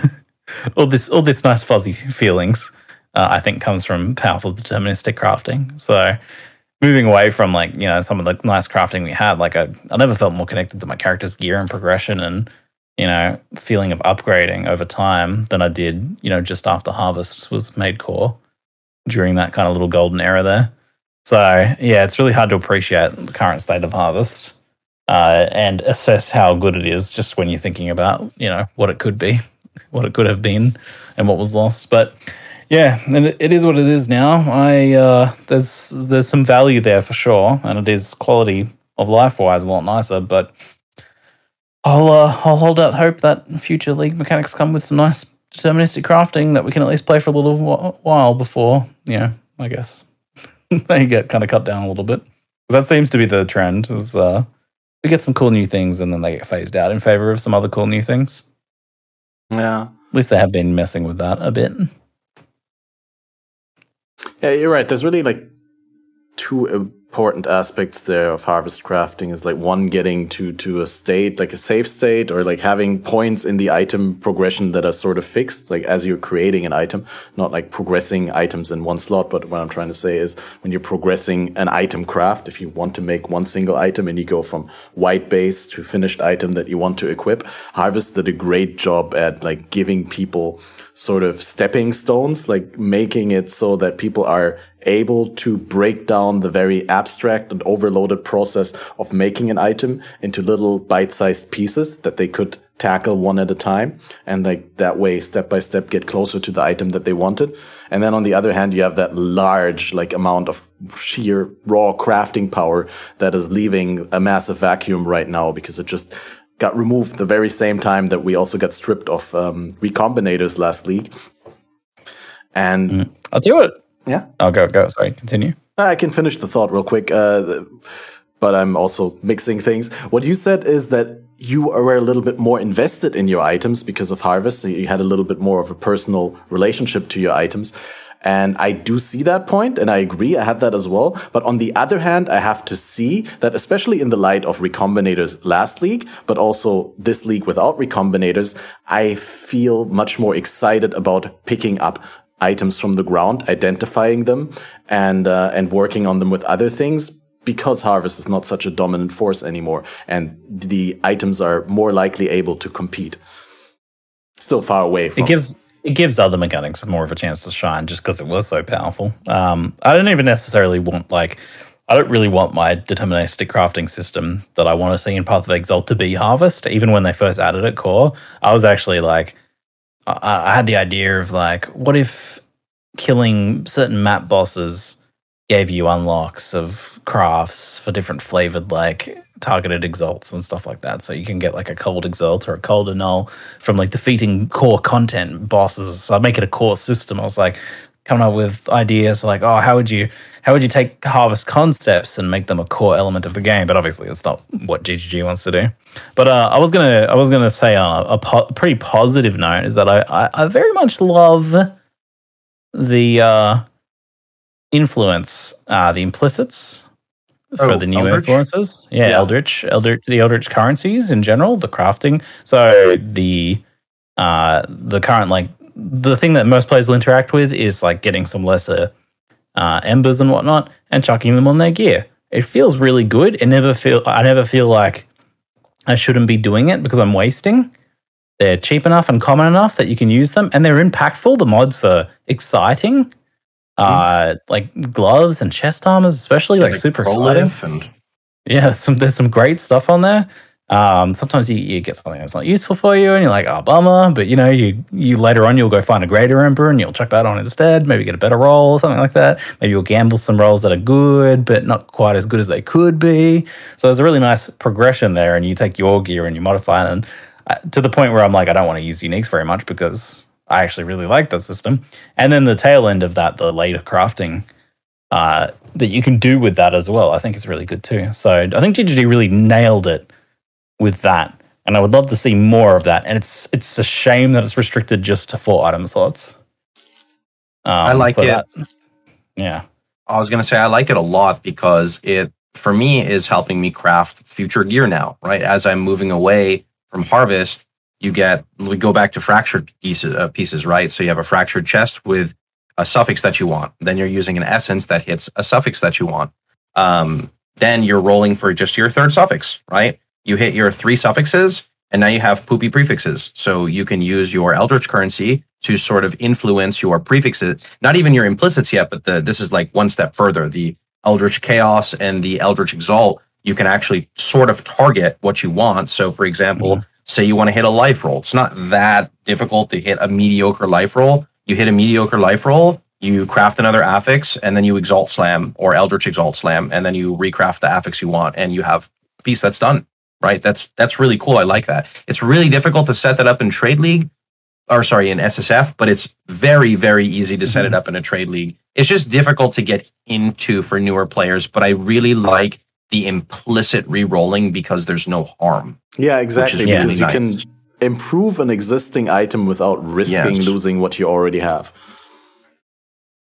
I would like to see the currency divided a little bit more, and I don't want to use more currency, but I just don't like how there are pinnacle versions and regular versions, because there's just like, I think it was this league and Trade League, I hit level 98 in trade before I got exposure on my gloves with Acres.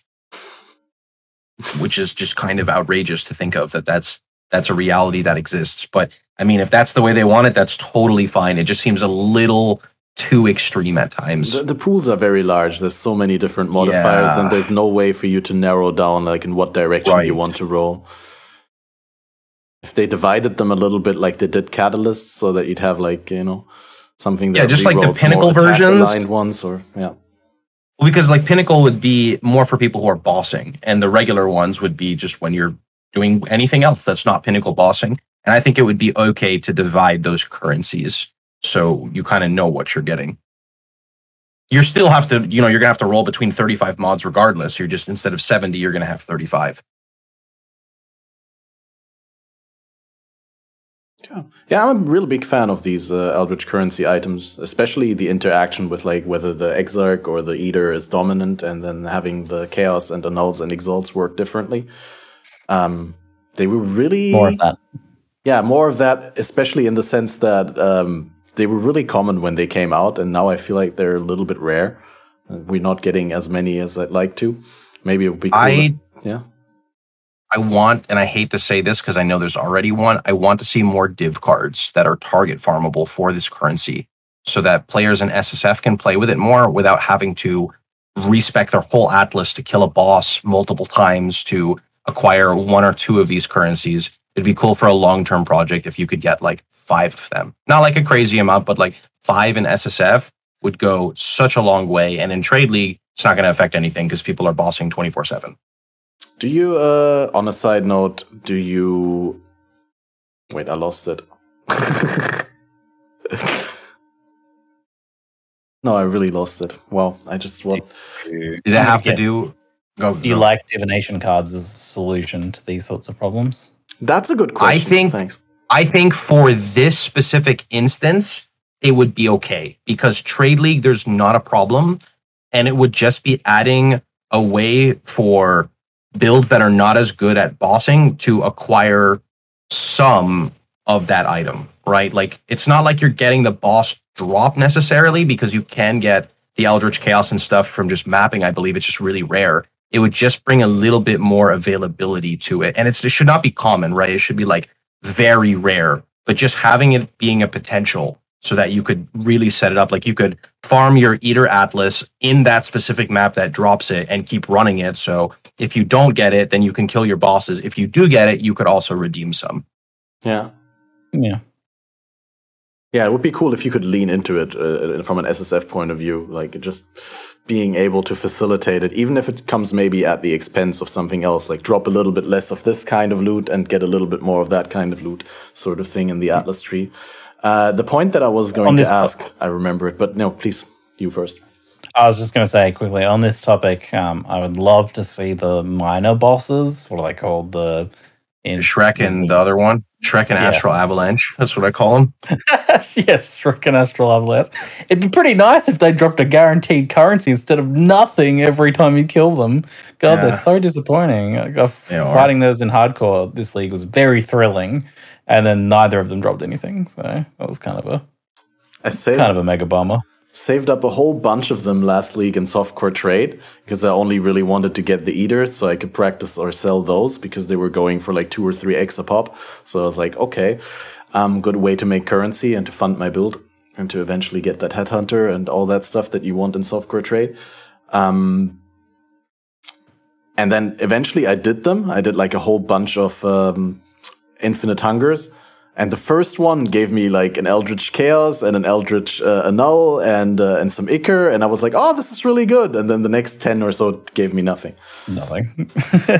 I mean, it would literally have no negative impact. I think if they dropped a lesser currency, like a lesser Ember or whatever. That's like, yay, you're progressing, you're in mid-tier maps, and you can chuck a thing on your gear now, you're happy. They're like worth like 1 chaos on trade, who cares?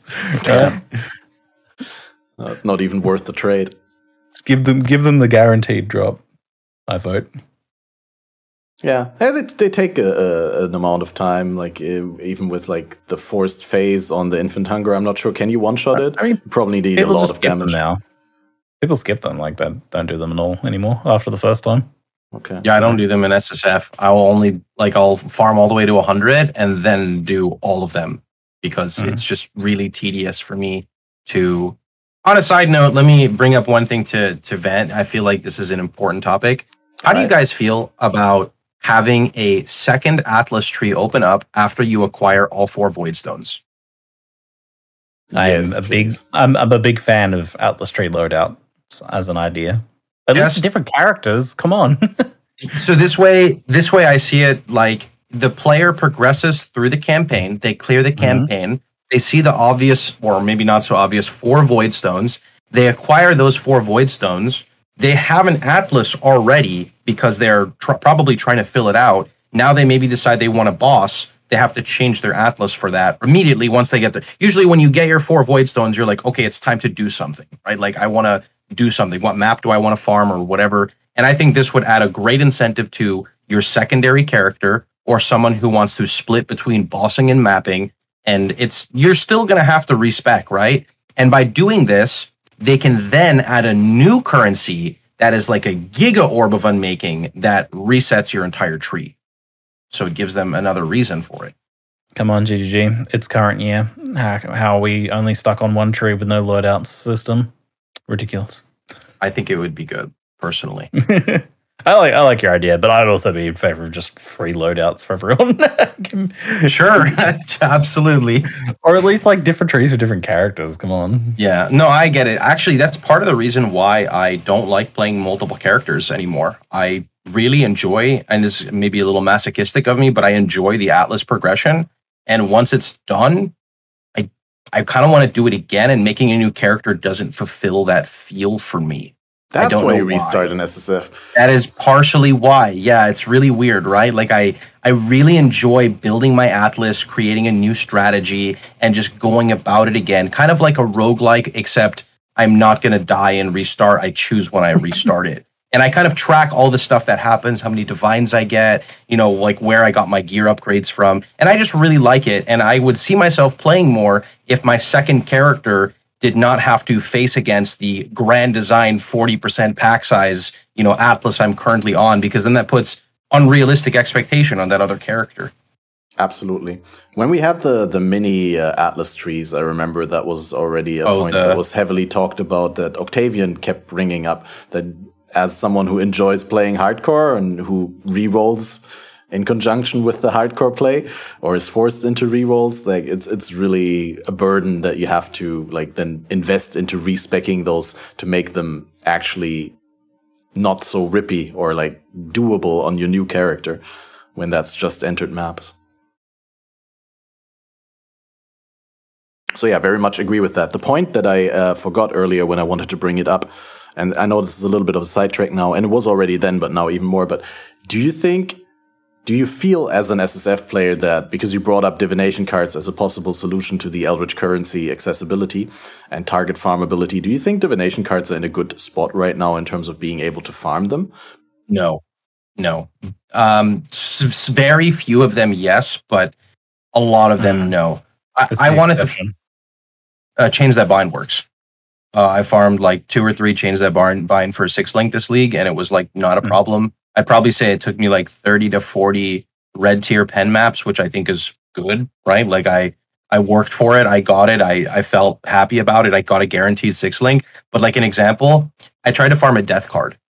Death card goes into Muntragles. I can make a new character, turn into Muntragles on a level 4 character, which sets the Muntragles grasp at level 4. Then I can take 4 Void Scepters, vendor them, and then get an item level 4 Muntragles grasp. Well, item level 4 Void Scepter, so it's 40% implicit on an item level 4 base, which makes it easy to craft +1 fire gems and dot multi. And then you can craft your high increase. I found 30 Chains That Bind cards, and I have not found a single death card.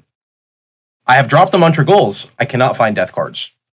It's not even. It's like it's just a death card. It's not even a rare item, right? Like, nope. It's just some of them are just on Trade League. Death cards were going up to 10 chaos per at one point because people wanted to do the strategy. If a Muntragles card is worth like 10 chaos in Trade League, you've like either it's getting crazy price fixed or it is very rare.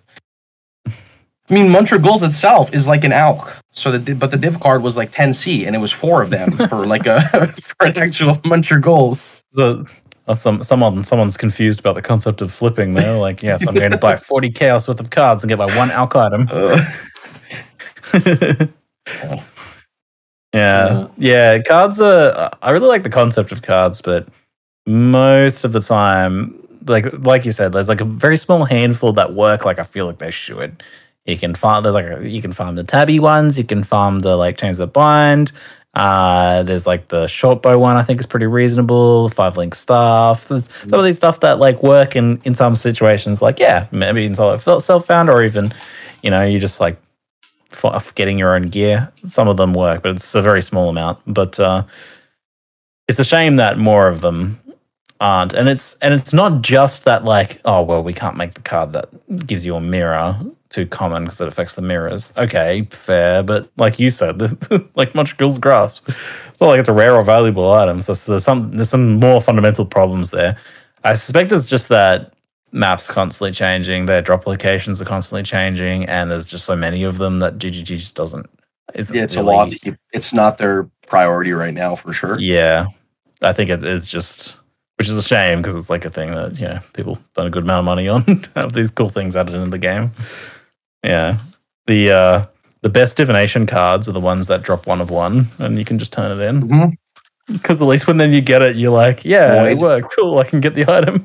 You don't have to be like, well, I'm never going to build the set of this cool card. Because sometimes I get a card and it's like something really exciting, and I'm like, well, I'm never getting any more of those again. There's a card that's called, is it No Traces? It's like 30 Scourings or something, and I get so excited when I find it in SSF, and then I'm like, but I'm never going to complete it. Ever. Because like Scours are great, because Scour Alk like everything I do, and I'm just like, no, I want the 30 Scours. That's so many.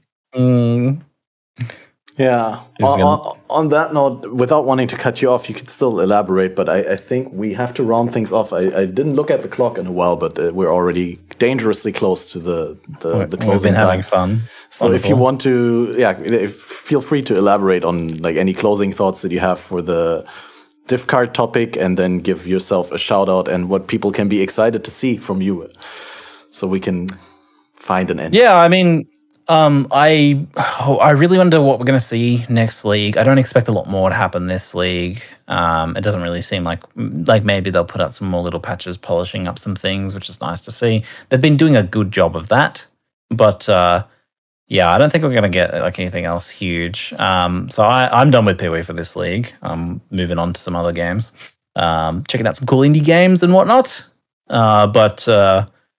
Yeah, anything shy of like I really wanted the Calandra League to be really fun, so it's a bit disappointing that it's not more exciting. I think they really were conservative with the reward of it.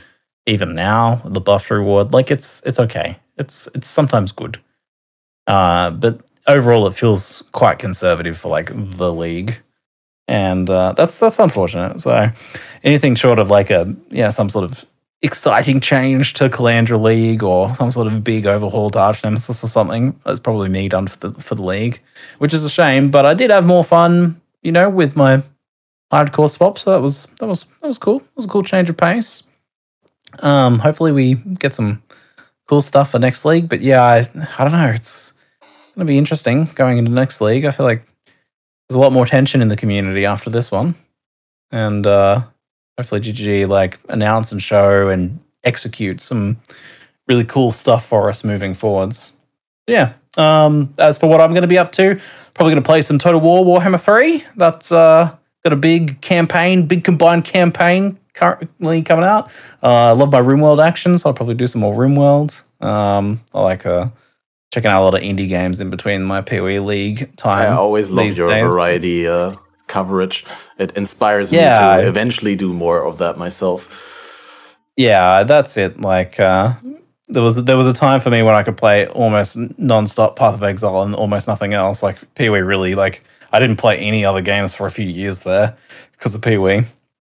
But I thoroughly enjoyed the brief bits of time that I do spend with PoE sometimes now. I would like them to be a little bit longer and a little bit more enjoyable. So hopefully we can get to that. But there's so many cool games out there, man. So it's not that big a loss in the end. There's some good stuff to do in the meantime if you're not having too much fun with the league, which is my recommendation. There's only 24 hours in the day, and so you got to make the most use of that. Can put all your eggs into one metaphorical basket, even if that basket is a triple G basket with the Path of Exile logo on it. Yeah, I love them. I love the. I know a lot of the people from GGG, so it's hard. It's hard when you're not really like super happy with some of the changes they're making. It's like disconnecting these two things is challenging. So I hope we see some really cool stuff for next league. Right. Quick closing round, Pox. What are your ambitions for the rest of the league? When are you going to go into variety and hopes for the next league? Yeah, so I don't think they're going to be changing much with this league either. I think they're just prepping, just as Ziggy said, kind of for next league. I am definitely hoping to see some change with Arch Nemesis. They're not going to remove it, so I would just like to see what their concluding thoughts are as of now towards the end. I'm really hoping the next league focuses on entry level crafting for new players. I really do feel like they will to an extent. I personally like when the league mechanic is really fun to do on league start and then tapers off a little as you kind of become more invested in the game. That way it gives new players a chance to do it as long as they'd like, and min-maxers can kind of like, figure out everything to do with it. but it doesn't feel bad to skip it if you don't want to. Variety, I don't know. I don't think I'm going to go into variety. We'll see. So, well, I don't know. This character streamer. I mean, I already have a 100 Inquisitor, and this jug is 98, so I still have 2 months left. I don't know. You already are a variety streamer, Pox. You're a variety Righteous Fire streamer. You're going to play all the varieties of Righteous Fire. I have had Elementalist that I respect to it, Occultist RF hit 100, Chieftain 100, Inquisitor 100, Jug will be 100, Champion 100. I'm not fully around the Atlas yet, but we'll get there. Or do a Righteous Fire of every single character, please, and do There's a guide one league for I had every single 5. ascendancy. It's 4 or 5. I actually got a Mage Blood drop. I was just exploding maps with my RF builds. It was great. There was a league I want to where say one Xenos, for every ascendancy. Xeno set out to do a Brutus Lead Sprinkler character on every single ascendancy. I think he got around to doing most of them. That was a glorious time. Classic. But not wanting to open another can of potential topic worms. As for myself, I very much enjoy playing the league. And it probably helps that I went on a bit of a hiatus leading up to the league. So I basically didn't play for like an entire 40 days before the league. Like after Gauntlet, I just stopped and focused on rethinking content and my approach to content, what I want to do with the podcast, what I don't want to do with my YouTube and stuff. So as a result, I didn't have that much time to play, and that also went into the league. I just have healthy, normal, casual hours now. I don't play 80 hours of Path of Exile per week, but I play like 20 to 30, I'd say, right? Like I do like 2 or 3 streams a week with like 8 to 10 hours. And that's really gone a long way to enhancing my enjoyment for the game. I really currently feel this urge. Like I really am hyped to actually play PoE after this podcast. Like I'm looking forward to improve my gear, to get more loot, and to see that stack of Chaos Orbs, Exalts, and Divines in the stash growing, and to hopefully maybe this league get some actual endgame bosses down in HCSSF. So yeah, that makes me think like if you're enjoying Path of Exile right now, hell yeah. Oh yeah, because don't feel bad about that. Love it, I love it. You do that, you know. Other people being done to the league or unhappy with certain changes. Yeah, no, you just kind of made me think about that idea. It's like, yeah, guys, I love seeing people enjoying Path of Exile. So we had quite a few new people joining my stream this league, being like, I'm playing Path of Exile for the first time, and some people are like, oh no, you picked a bad time. It's like, man, it's like these people literally don't care. Like a new player literally doesn't care. They're having a great time, and it's so good to see. So yeah, you guys enjoy yourselves. You know, I feel some sometimes of us will take some breaks when we need to take those breaks. It's a detriment to have been playing for so long and to always have that comparison in your head to how the power level was previous league, how smooth the build felt, and how little problems you had with the monsters, and how easy it was to craft gear. I wouldn't give it up though. Like this long history of Path of Exile and all these different Path of Exile experiences, and you know, and not every league is going to be my favorite league, but all of this is a part of it's like my life has gone in parallel with Path of Exile, and I don't know, close to my heart. And then also I wouldn't give it up. A line from a song that I discovered recently. We didn't come this far to only come this far, right? Like, if you've enjoyed the journey of GGG, going from the 3-act game that I started back then, some people even learned to know as a 1-act game or 2-act game. And if you know all the insane additions to the game, how the game has shifted from what it was back then, from a small indie game to like arguably the biggest and best ARPG out there, at least for a remarkable amount of time. And we'll see how the future holds up, but they definitely coined and shaped the space and the expectations of what is a good ARPG. Like, you can't have that conversation without Path of Exile. Absolutely. A good point to bring up. Yeah, like I said, without wanting to like further glue you to the podcast, I think this is the point where we cut off the recording. If you've missed the podcast in the beginning, this is always uploaded in full to my YouTube. You can find it on all podcast platforms. The next Faded Connections will be already on Wednesday again. That's the 28th of September, 9 p.m. GMT. We're going to be joined by Gazi and another guest that I will announce in the next coming days. So follow the Twitter or the socials where I announce these things. And once again, I've always forget to mention this, faded.fyi/next, faded.fyi/next always links to the date for the next episode. So yeah, make sure to use that short link. And Thanks for having me on, Kat. Yeah, nothing left to say, but thank you for coming on. Cheers. Yeah, you always enjoy good PoE talk. Good podcast. It was awesome. Fun. Thanks for taking the time. No problem. And bye-bye until the next one.